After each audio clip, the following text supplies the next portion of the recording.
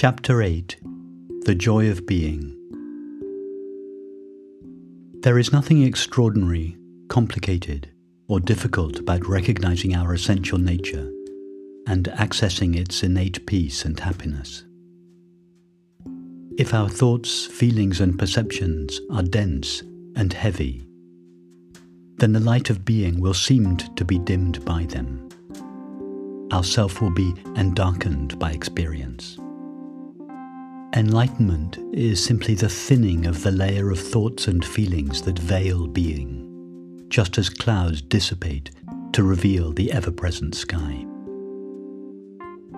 Terms such as enlightenment, awakening, and liberation have become so laden with association and misunderstanding that the truth to which they point is often overlooked. They tend to confer an extraordinary or exotic flavor on the simple recognition of our own being, implying it is a marvelous event that happens to a few special people, either spontaneously or as a result of strenuous discipline and practice.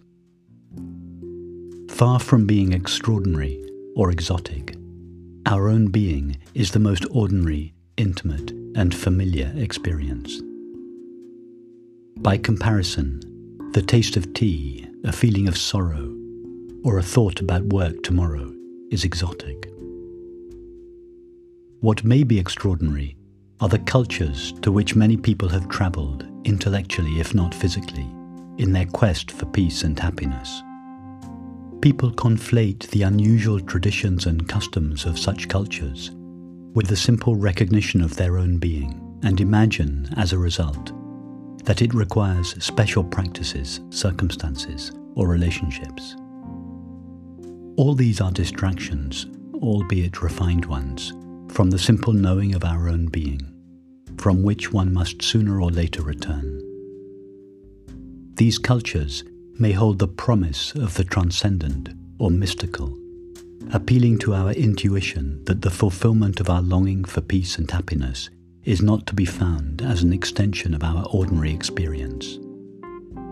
However, beneath our thoughts and feelings, and their expression in activities and relationships, we are all the same. If we had been able to take samples of the sense of being myself from people at different periods in history and from different cultures, before their knowledge of their self was qualified by any particular experience, each sample would be identical.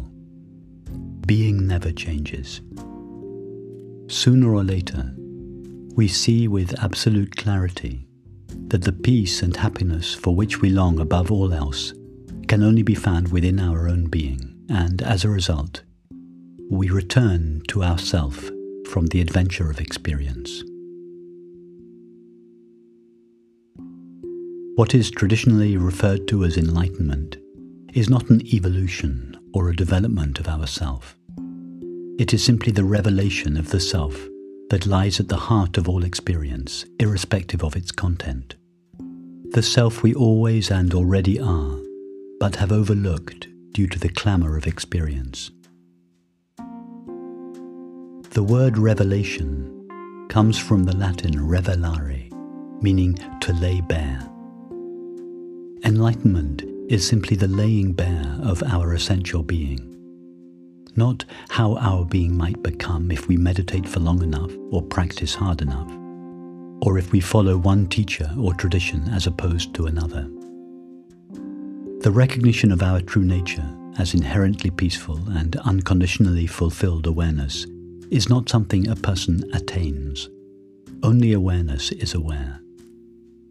It is awareness that loses itself in experience and seems to become a temporary finite self or person, and then returns to or recognizes itself again, just as John Smith veils himself with his own activity, seeming to become King Lear, and then unveils himself. There is no such thing as an enlightened person. In the ultimate analysis, there is simply no independently existing person in the first place to be enlightened or not. Neither the Buddha, nor Ramana Maharshi, nor Meister Eckhart was enlightened.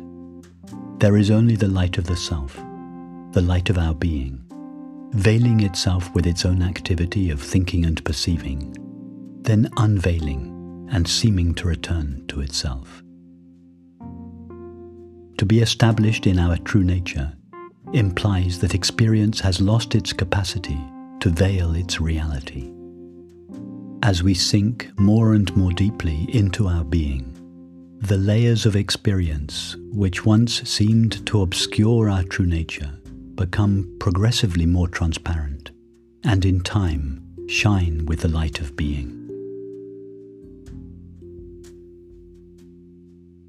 Our self is unconditioned, unqualified being. Know yourself as that. Rest as that. Even the suggestion to rest as that is ultimately a concession to the separate self or ego, the one who believes that they are other than that. It suggests we are a self who might or might not rest as that. We are that, and its nature is already at rest. It would be more accurate, though again not completely so, simply to suggest, be knowingly the inherently peaceful and unconditionally fulfilled presence that you always and already are. It is not necessary to change or get rid of any particular experience. We may be deeply depressed or madly in love. We may be walking down the street or drinking tea. Our self shines brightly in the midst of all experience, irrespective of its content. All that is necessary is to allow our self to emerge from the background of experience, just as, when an image fades on a screen, the screen seems to emerge. Of course, the screen does not really emerge. It was fully visible all the time. It just seemed to be obscured by the image. If our being seems to be obscured by experience and is, as a result, not clearly known, then all that is required is to soften the focus of our attention from its content and allow it to come back to ourself. The self returns to itself and recognizes or knows itself again.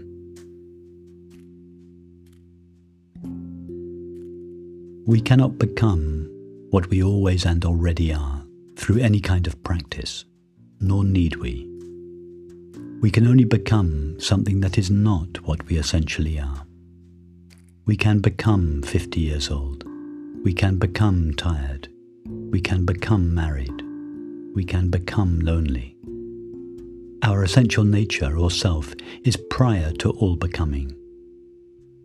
We may ignore, overlook, or forget what we are. We may lose ourselves in experience. But even then, we remain what we are, albeit unknowingly. Once we have allowed our being to be veiled by the content of experience, it will seem to be missing, and this apparent absence of ourself will be accompanied by the loss of our innate peace and joy, the joy of simply being. As a result of this lack, a great search is initiated, which often takes us on a long journey around the world. But we are only searching for our being. Our self is traveling the world in search of itself. If we look for the screen in an image, we will never find it, although all we are seeing is the screen. Likewise, if we look for ourself in the content of experience, we will never find it, although all experience is pervaded by it. Our self does not seem to be missing because it is nowhere to be found. It seems to be missing because it is everywhere. It is hidden in plain view. We do not have to go anywhere or do anything to find ourself. In fact, anywhere we go or anything we do would seem to take us away from it, because going somewhere or doing something would reinforce the belief that our being is not present. Having said that, for many people who feel their essential being and its innate peace and causeless joy are not present, the first stage may be to undertake some practice in order to access it. It is true that for a mind completely lost in objective experience, it may seem difficult to extricate itself and thus come back to itself.